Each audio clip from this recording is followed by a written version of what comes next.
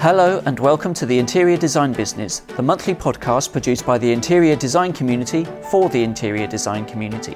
My name is Jeff Hayward and I'm here at the Designers Guild flagship store on the King's Road.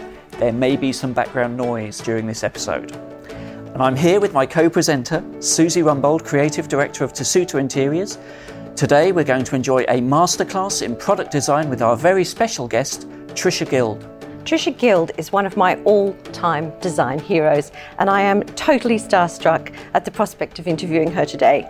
Awarded an OBE in 2008 for services to interior design, Tricia is an honorary fellow of the Royal College of the Arts and was named #1 in the Telegraph's list of Britain's most famous female interior designers. She founded Designers Guild 50 years ago in 1970, and the company has since been the recipient of so many awards, including the Queen's Award for Export Achievement twice, the Textile Institute Gold Medal for Outstanding Contribution to International Textiles, and, following their online launch in 2008, the Microsoft Prize for Best Use of Technology. Designers Guild is ranked as one of the top 3 most recognised brands across Europe and has been voted Best British Brand by Elle Decoration. Their ranges include 9,000 fabrics alone and has a turnover of more than £50 million. But as well as fabrics, they sell furniture, trimmings, ceramics, glass, wallpaper, paint, bed and table linen, rugs, home fragrances and tableware. They are celebrating their 50th birthday with the publication of a new book entitled Out of the Blue and are being honoured with a wonderful exhibition of the same name at the Fashion and Textile Museum in London. We are extraordinarily privileged to have the opportunity today to talk to Tricia about her design inspirations and how she develops those ideas into the beautiful finished products that grace the homes of discerning consumers all over the world. Welcome to the Interior Design Business.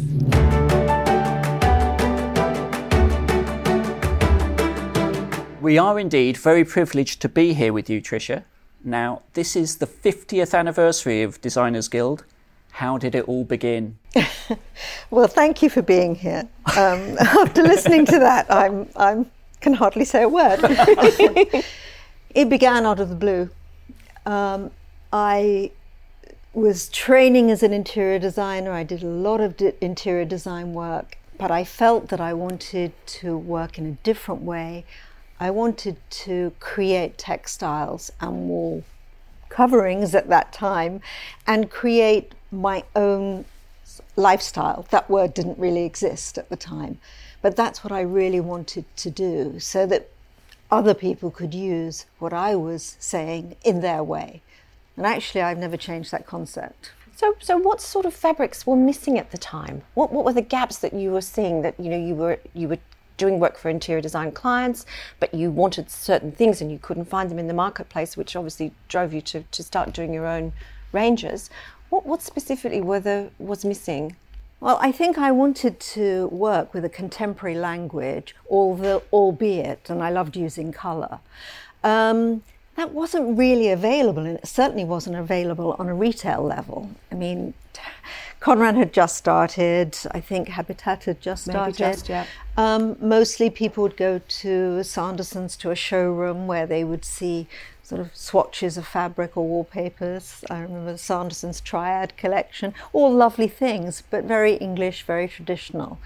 And I couldn't really find what I wanted to use, and then I had this love affair with India.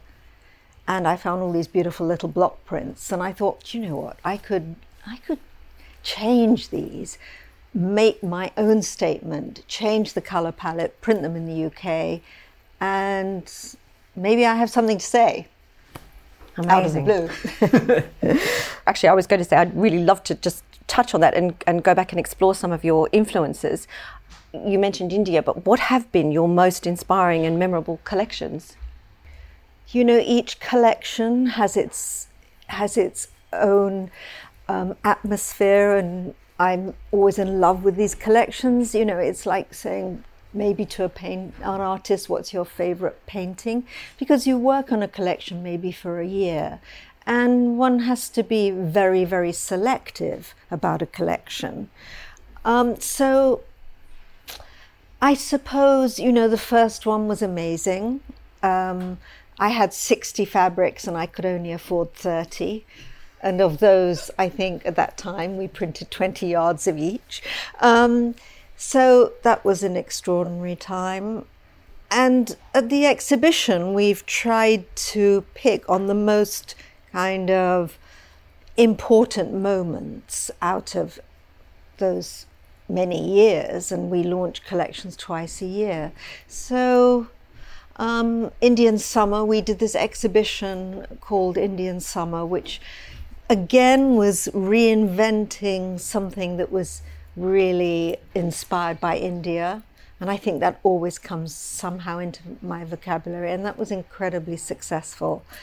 And we decided to take this old warehouse, actually in Wandsworth, and we just, I don't know, maybe you came to that actually. I undoubtedly did. And I still have one of those fabrics is in my daughter's bedroom, one of the Indian Summer silks or something. Yes. They were gorgeous things. So, each collection really has its moment. And then there was a collection called Angles, which I loved, which was very contemporary for the time. And that didn't really work financially because it was like too much of a jump from all the watercolour fabrics that, as I talk to you, I'm thinking, well, what about Cave? What about that first collection with Cave Facet? That was amazing. Well, I was going to ask you about some of your collaborations that you've done with artists, and Cave Facet, of course, I remember him as a knitwear designer. His stuff was fantastic. Oh, it was gorgeous. That's why I went to see him, because I wanted to actually buy one of his sweaters. And I walked in to his studio, and there was this beautiful painting collage on the wall of geranium, a big geranium pot. It's in the exhibition actually. And I said, I see a fabric there, Cave. Will you make some? Will you design some fabrics with us? I didn't have a studio at that time. I was just working with bits of Pantone and colours and threads, and that's how I was working. And hand drawing things? Were you doing, or did you have someone that was helping you to actually? No, I didn't. Initially, no, because we worked from these Indian block prints, and then I started working with Cave, and then opened my own studio. And you're clearly inspired by plants and flowers. I am, yes. Tell us about your favourite gardens and why the outside is such an important interior inspiration for you. Well, I'm a landscape person. I've always loved. I think my first memory is my grandfather had a small garden, and I was given a tiny little patch in that garden and some seeds and growing seeds, and to me it's a vital part of my essential life. Do you remember what you grew? I think it was nasturtiums. Oh, lovely. Which I really still grow. Coloured and yes. Well, also they're good edible. to eat. Yes. Very good. And I love cooking, and it's all part of lifestyle for me. I've always wanted, what we're doing here in our store is to show different ways of using whatever it is we're working on, our products. And I think everybody needs inspiration. It's difficult choosing, it's difficult selecting. And our job is to be there for interior designers so that they can bring their clients here, or to inspire them into maybe not the way I use a collection, but I always love to show the collection in a certain way. It's sort of like, for me, it's the end cycle. We're working in the studio from day one on a collection, and it goes through a process. I love printing. I love that actual process of finalizing every color palette. And then to me, the main thing is seeing it in a lifestyle, because that's what it's about. It's not an abstract form. So, and that's what the store has always been about, really. And which gardens would you go to if you find yourself needing inspiration or a creative burst? Well, I'll always be happy to go back to Sissinghurst. Oh, yes. And Arnie Maynard, who I've worked with for years, his own garden is just gorgeous. That's in Wales. So my garden's quite nice, and I'm out there every day, whether it's here or in Italy. So, but I'll go anywhere to see a garden, actually. Okay. And you've always been an avid collector of the crafts that inspire you too. Yes. what do you collect, and can you describe how some of these objects have influenced your designs? Well, I suppose the very first collections I didn't work with, but I collected with Clarice Clear from Carlton Ware. I mean, that was sort of way back. That was the first thing I put into the store. I can totally see that, though, actually. And it all worked with Caife. And then I started working with Carol McNichol, who's a wonderful potter, and Janice Chelenko, and we sold their work here. And it was the first time I think people had sold one-off work, or could see one-off work, not in a gallery situation, because I wanted people to use these things. And Janice, in fact, ended up designing a collection for us. She sadly just passed away, but she was a wonderful inspiration. Now we work with, we'll work with anybody from going to all the end-of-year shows, St. Martin's, new designers. Unfortunately, this year wasn't on, but I love to work with new designers, or somebody like Amy Hughes, Kate McBride, even Bruce McLean, the artist, he's producing beautiful ceramics. So, and that's very exciting, because it just adds another level. And I love that. A third dimension too, obviously. And you've mentioned both Italy, because I think you have a beautiful home in Italy, yes. But also what an amazing influence India is for you. Yes. You're clearly influenced by travel. Are there other parts of the world that you have found particularly inspiring or have based collections on? And has Italy directly fed into any of your recent collections? Well, Italy is so much part, for me, it's being in the countryside and the landscape is wonderful, but also being so close to wonderful historical artists. If you can go into Florence and the Masaccio Chapel, or Venice to see the Veronese frescoes. There's so much there, and the colours are amazing. So that's kind of, I suppose, the food's great. Love about Italy, and they're very welcoming people. I'm a real European, I will add. So that has been a big influence. Japan was a big influence on me, actually, because they are so disciplined about the way they look at things. I think it cleared my head rather going to Japan. I love that. I love going there as well. And then Scandinavia in another way. So I've always been so grateful that part of my work is traveling, or shall I say was, but hopefully that's going to resume again. Yes. And then India, I think I've been to every year. There's something about it that's always touched my heart, whether it's the spirit of the people, or obviously the people we work with, the looms, originally, going to villages and seeing all the hand looms. And the light? Do you find the light in different places? Yeah, impacts? The northern light is extraordinary, and the southern light is extraordinary as well. And I think both work really love colour.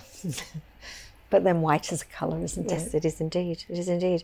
And you also mentioned initially that you love going into some of the very ancient sites and looking at the paintings, Veronese, yes. and so on and so forth. I know you've also had a relationship with the Royal Collection, which was something that I particularly loved, some of those early collections. How did that come about? That was a wonderful, wonderful thing. We were asked if we would like to produce collection, for the royal household, which we were I was so excited by that, because it's a completely different discipline.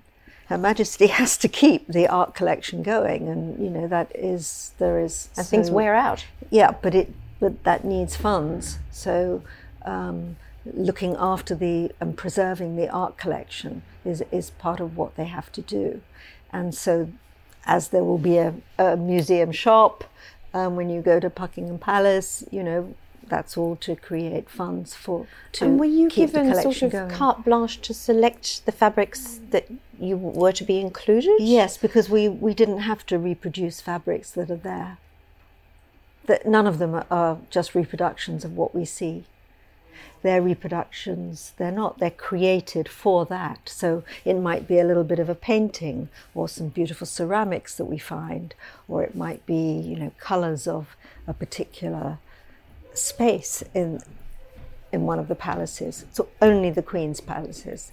So it was incredibly creative, but on a very different way from my normal collections, because it has to actually, work within the royal household in a way. And I believe she does see everything. So that's amazing. It's amazing. And just lastly, do you ever, because with 50 years behind you, do you ever find yourself dipping back into your own archive for inspiration, or is it fresh every time? Well, I certainly, to create the exhibition, we looked at everything, and that was very thought-provoking. I don't like being repetitive, and I hope I'm not. So I would say I can look at all of those collections and hope that I've done my best for each of them, because that's, one never knows. You launch collections twice a year and you absolutely never know what you guys are going to think of it. So the only thing you can know is that you've done your best and you believe in it. And that's how I work. Of course, we have a lot more information than we've ever had, and what a wonderful team of marketing and salespeople, and that is absolutely vital. But at the same time, you cannot design by committee. At the end of the day, somebody has to make that choice. And so you have to have that feeling inside your guts to say, okay, that's the one. We'll go with that. Or no, that's something wrong with that. Let's just change that. Let's just move that. There's something not quite right about it. And that's what I love doing. Brilliant. Your first love seems to be printed fabrics, Yeah. but you early on introduced plains into the collections. What's their role within the ranges? Oh, well, it's vital. Because, yes, I love printed decorative fabrics, but I really love plain fabrics too. And a lot of people will only use our plain fabrics. And I think the collection, 60% of it now is plain. One of the reasons perhaps we didn't first launch plain fabrics was it's a different kind of investment, because our collections of plains, usually they have from 60 to 150 colours in them. Well, that is a bit of a different investment than the 30 items that I had to start with. So as soon as we could. And what sort of production runs, just to put it into some sort of context for the listeners, when you're talking about 100 or 60 colours in one fabric, for example, would you be producing, how many hundreds of metres of each would you be producing? Well, every collection is different. It depends where it's made, where it's woven, where it's printed. But we have to have a lot of, everything is in stock. Unlike fashion, where I believe I'm not involved in fashion, but when we launch a collection, everything is in our warehouse from the moment. I mean, nobody's seen it, but it's in our warehouse. So that is quite a big thing. Huge. But we have more, fashion, I guess, has a life of 6 months. We have a much longer life. And how do you go about achieving that balance in your collections as well? Because you've got plains, textures, colours. How do you actually work out what that balance is going to be? Well, I have a great team. My brother is my partner, and he's a businessman, and he sets a budget. And our finance director will set a budget, and we don't go over budget. I have to go begging if I want to go over budget. Well, I do sometimes. Please, can I have another colourway in this one? No, in that case, you must take something out. So it's a real balance between creative and what's is practical for the business. But it's always been, because, from the first collection, I had to pay the bills. If you can't, and you have to learn that very quickly when you're on your own and when you're first working. Does it get easier the bigger the business gets? I don't think it does. I think it's more demanding. I work more than I've ever worked, I think. So lucky. And you're also known for being extremely bold with the scale of your designs. Yes. What's the biggest print you've done to date? It's a bit of a random question. Oh, for goodness sake. Well, our wall, scenes and murals, our wall panels, they are, 4 meters wide. So that's really exciting. And with digital printing, which at first I don't think had the quality that it now has. We've been very careful where we print and how we use digital printing, but it's changed everything, and it's changed it in a very positive way. It doesn't mean we only have to digitally print, but what it means is the mark is completely faithful to the original. Yes. And we're no longer having to think in, small repeat or how many screens we're going to use. I mean, so many years it was how many screens can we go to make that beautiful mark. And we put a huge effort into that. And now we put a huge effort to everything we do, whatever aspect it is, whether it's a piece of furniture or a beautiful piece of fabric or a plain fabric, texture. I mean, look at these new walls. They are just... Yes, I was admiring the back of this cushion I'm leaning against. It's lovely. Thank you. Yeah, so whatever it is, it has to work, it has to have the quality that we're searching for, whether it's a rug or a cushion. Every product is its own thing. And how long are most of the collections in production for? I know you release 2 new collections a year, but Yes. do you find does that mean you're also dropping 2 a year? No. As we sort of grow, we do discontinue, but we keep everything for a minimum of 5 years, so that our designers, when they're buying our books, are not frightened of that. The investment. Next year, that's not going to work, or people can come back and they can. And so does that mean that the collections, because they seem to me to be sort of standalone capsules, I think, more than... Do you find that you have one collection builds on the next, builds on the next, builds on the next, so that, for example, somebody was buying your books, they would be able to buy the next season's books and they would still work with the previous Absolutely. ones? Especially with, other than, printed fabrics, perhaps, all the stripes, all the different geos that we make. I mean, work they're across really, a range of time. See, that's another level of complication that must make the thought process behind what you're doing even more exacting, actually. Well, it's quite exciting because you're looking at, I'm looking at something like that woven velvet. It's woven and then it's printed. That will stay in the collection for a long time. And so it should. Hopefully they're timeless. You just said you had some of our original fabrics. I do. Timeless indeed. It is. And I still love it. I'm so sorry when it was discontinued. Well, it's often the way it's used as well, which changes. And, so hopefully they're timeless. And Designers Guild has had its own in-house design studio since 1984, I believe. How many people are in the team? How's that team organised? And what's the thinking behind that studio and setting it up? Well, obviously, I had to have my own team because that was the only way that I could really, I think, move on in a way and create what we're creating now. So we're divided into artists that are painting, team that are more concerned with actually bringing that product to market, the quality of it, and then a photographic team which carries on. So it's a whole sort of floor of different creative people, and I dip into all of that, whatever it is that comes from this company, whether it's a piece of furniture or a tag or how we'll gift wrap our presents, whatever it is. I'm sort of a bit of I like to see everything. Well, I was going to ask, how has your role changed over the years? Because it must be very different now to when you started.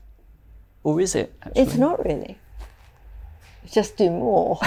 I'll tell you what's different is my team. Because as you grow, you have more of a team. And a more developed team, and you kind of develop a language, and I love that. And we wouldn't be what we are without our team of people, in whatever area they are. You know, people matter, and I've always felt that. And have many of them been with you for a long time? Yes. Yes. Yes. So, and I think both is good, you know. 30, 35 years, some people, or it might be somebody from college. I think it's really important. Mark Homewood, who runs all our retail, he's been with us, I think, 35 years. We have the same language, and we enjoy working together. The same with the studio, same with the product development team, or, you know, whoever it is. How many people have you got in the team, would you say now? In the creative team. In the design team, yeah. In the design team, there's about 10 people, but my creative team, there's about 30 people. Okay. But that covers every aspect, from PR to Instagram, to a design, to... And then I was just going to say, you touched on the product development. How do you go about finding the mills? And are they tend to be the same mills that you've worked with in India and Italy and various places for a long time, or are you always looking for new factories and new fabric bases and new sources? We're always looking for new sources. At the same time, I think developing a language with different people who, you know, understand you is vitally important. So it's both. You know, you have to see everything new. You have to go to the exhibitions and know who's making what. At the same time, you're working with a mill that you've worked with for a long time, and they understand you, and you're developing language. It's part of a team. So I think both are really important. If you were setting up today, do you think that would be easier or harder? Because so much of what was there in 1970 was based in the UK and on your doorstep, I guess, rather than perhaps now it's not. Well, travelling's never really worried me, so I love going to all those exhibitions. I go to the Saloni in Milan, furniture fair, because I find it very stimulating. So, you know, exhibitions, no, I think they're really important. I was thinking maybe more in terms of the production of the fabrics, because I remember from the exhibition there was a company in Hull that was effectively on your doorstep, and I'm not sure that sort of business would necessarily exist. It doesn't, sadly. Yeah. We work in the UK where we can, but it's not always possible. Quite often it's not possible. So we'll work wherever it is that we can produce that product. Would it be easier now? I don't think so. It was difficult then. People didn't think I had anything to say, and, you know, they thought I was this kind of young... I was a woman anyway. Oh, not even. I was a girl, and that wasn't going to be taken seriously, working. So there were different difficulties then. I'm not saying it's not like that now, but I think it is a bit different now. So I don't know, you know, I think it's always difficult, actually. It's tough starting something. So I was just going to ask you, I know you've always loved and used a mixture of different printing techniques. I was just wondering if you could tell us perhaps a little bit about them and how and where they're produced. Printing is just wonderful, you know, starting with rotary prints that... I remember the first time we printed on a rotary machine. The factory, which is up north, insisted on working all night, 24 hours. And the only way you could actually print there at that time, because we had no pull at all, was to work for 24 hours and nap between. And at a certain stage, I said, do you know what? I'm not producing the best product at 2 a.m. when I can't do it. And so they started realizing that might not be possible anymore and that we could only work a 12-hour day. Anyway, it was fun. I remember climbing over a gate at Stamfast because they'd forgotten to open the gate at 4 a.m. And you were locked in? I was locked out. Oh, you were locked out. Anyway, going off the point. That's a great story. But, so there's something quite wonderful about these great big rollers and rotary prints, and that first print run when you just get the colours exactly as you're searching for. Digital printing makes that slightly easier because the sampling is exact, so it changes it. Wallpapers, I love to go print wallpapers. I mean, the process is it still can be screen printed or rotary printed, or digital printing, and that works just as well in India as, the technology in India now is amazing. The factories are just beautiful. And so whether it's in India or in Italy or in Carlisle, what we're looking for is excellence. And that's what we get. So it's down to the professionalism of the teams in those mills. Yes. And production facilities that So are we'll go giving you the quality that you need. We will go wherever we're going to find the right product. And do you find those companies are approaching you to produce your product? Yes. Yeah. People are wanting to work with us, or we're wanting to work with them. But yes. And I guess that's very different now from in the beginning. You mentioned that you're just working all the time. You work constantly. Does that mean that you work here in London, but you also work from your home in Italy? Yes, because I'm sort of always working Thinking in a way. all the time. Well, I think that inspiration can come from anywhere. So, who knows where inspiration's going to come from? From going to look at a painting, or going to the opera, or listening to a piece of music in a strange way. So it doesn't mean to say that I'm in the studio 24 hours a day. I'm not. And in fact, we've always had a kind of a way of working. My brother agrees with me that we don't want people to work late hours, because I think, it has to be a balance. They get stale. Yeah, it doesn't really work. Obviously, if we're working and we're setting up an exhibition or we're on a photo shoot, it's something different. So, but I don't have to separate. Some people, they'll say, well, I'm away for a week, I'm not going to look at my emails. I can't do that. I'd much rather check in, answer quickly, and then it's done. So I kind of quite organised. I like to get things done. I find that works better. Are you able to relax? Do you find once you've done that, you've checked in, you've done your emails, you can then go and potter in the garden? Or prepare a meal, or go and look at a picture? Yes, as long as it's dealt with properly. And if not, I try and take a breath. What advice would you have for interior designers thinking about getting into product design? Is there any advice that you could offer, do you think? And product design is great. And if somebody wants to do that, why not try it? It's what you then do with it and how you sell it and where you sell it. So it's not just a question of product design. I think it's important to go and see what's available. You've got some sort of product that you're desperate to work on, and to know, how is that going to be sold? What is the price point? Where is it going to be sold? Who can make it for you? And go to the exhibitions that are relevant to that.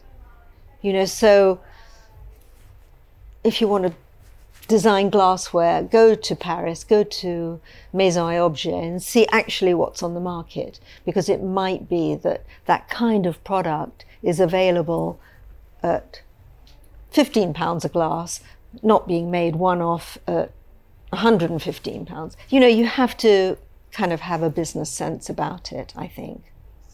That would be my advice. See what's available, see what's on the market. I was terribly fond too of DGD, Designers Guild Distribution, which used to be just round the corner and down on Old Church Street. Yes. What was the driver for setting that up, and why did you finish it?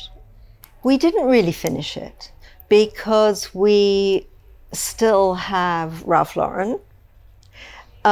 We decided that we wanted to work more closely with people like Ralph Lauren or Christian Lacroix or William Yoward, Royal Collection. So instead of just being an agent for those people, we wanted to bring it in-house and create and help create those brands in home where they possibly didn't exist, as like Lacroix. So it sort of changed, and there are, those fabrics are still beautiful that perhaps we sold through DG distribution, but the main ones we sort of kept, but we've changed the way we work with them. Oh, that's really interesting, because it was a very different handwriting to the core Designers Guild. Well, we still ranges. have that. Ralph Lauren is completely very different. Yes. Lacroix is completely different. That's so and, true. and my role in that is different as well. But it's exciting because I'm sort of sitting there looking at something in a very objective way. Will it work? And do you sometimes have to say to them, I don't think that will work? I can't imagine having that conversation with Christian Lacroix. Yes, we do. And how does he take it?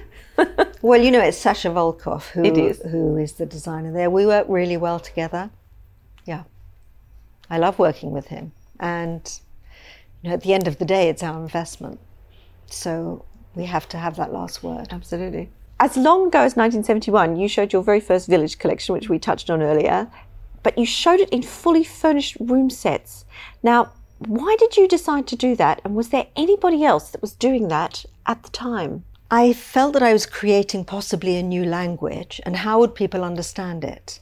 And I found it very difficult to be inspired by going to various fabric showrooms, although the fabrics were absolutely beautiful. But you're just looking at swatches in a book. And it's so difficult to select. So I thought the only way this is going to work is if I give people some sort of inspiration.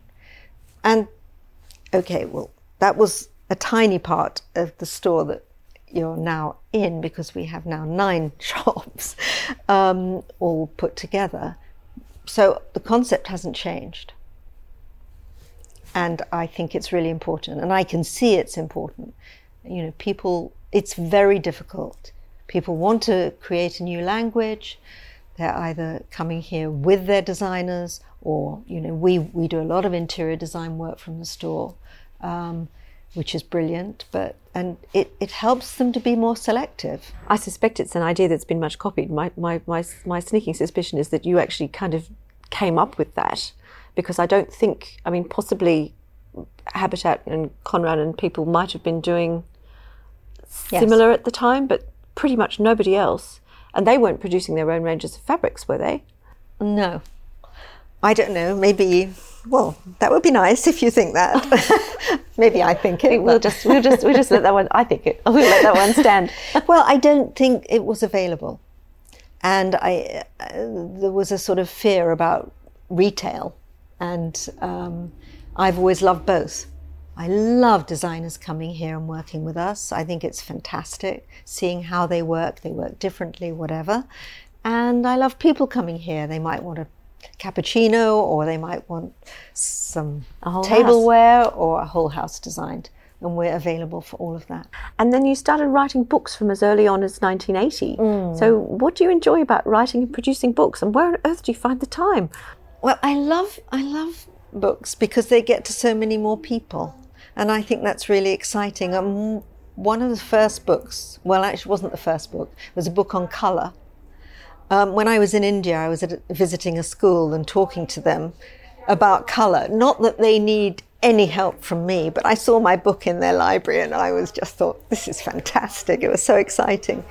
So I love that idea of sharing and talking to a much larger audience, or to younger people. If I can offer something, then I think that's fantastic. It's really exciting. And photo shoots are also really important. How do you go about planning those? Oh, they're really exciting because you're working on a new collection. You've just sort of been finished with the printer, and it's how we see that collection, how it can be used. And we find amazing locations, and I've got a whole team that I work with. And for me, that is, oh my goodness, that is the most frightening and exciting time, because, as I said, it's what we've been working on for a year in an abstract form, but it has to be used. It's about using these products and living with them and actually knowing how they work and understanding them. And that's what's important. I don't see a piece of fabric in an abstract form. You know, it's got to be used and lived with. I have heard that colour is so fundamental to you that since childhood you have sometimes experienced days of the week as particular colours. For example, Monday is pale blue, Thursday is lime green, Friday is brown and Sunday is pink. Yes. When did you first become aware of this incredible personal response to colour? Don't you have that too? No? I do, but I'm not being interviewed. I just have these, I don't know, it's just always been so important to me. You know, I have this very strong memory of my grandfather's garden, and I must have been 4, and I was looking at the sky, and I remember that blue, and he grew this beautiful wisteria, and I remember those mauve blossoms and those bright green leaves, and it's always been part of who I am, I think. So, it's wonderful. You know, and that's what's so extraordinary about the landscape, or growing, or even cooking, or how do you present food? You know, what are the colours of that food? I do not want to only eat a brown meal. So, you know, it's things like that. I'm always growing herbs and adding to it, and I don't know. So this has been a fundamental part of you. A weird thing. Yes. And the colour palette of the 70s, I mean, I remember that. It was brown and beige were pretty much...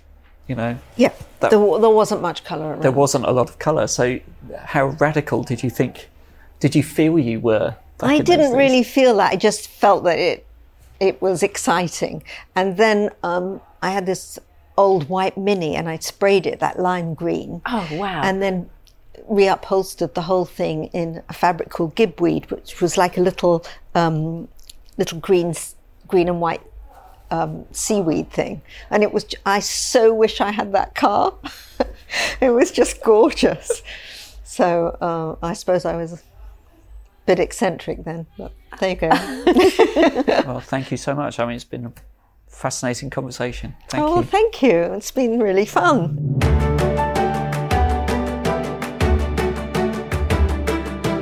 Thank you so much, Tricia, for being so generous with your time today. That was indeed a masterclass in product design. And for anyone who hasn't managed to get there yet, the Designers Guild exhibition entitled Out of the Blue is on at the Museum of Fashion and Textile in London until the 21st of February 2021. And it's a must-see for anyone interested in product or interior design. You can find the Interior Design Business on Spotify, Apple Podcasts and on-demand services everywhere. We're on Twitter at IntDesignPod and on Instagram and Facebook at Interior Design Business Pod. This episode of the Interior Design Business is a Wildwood production.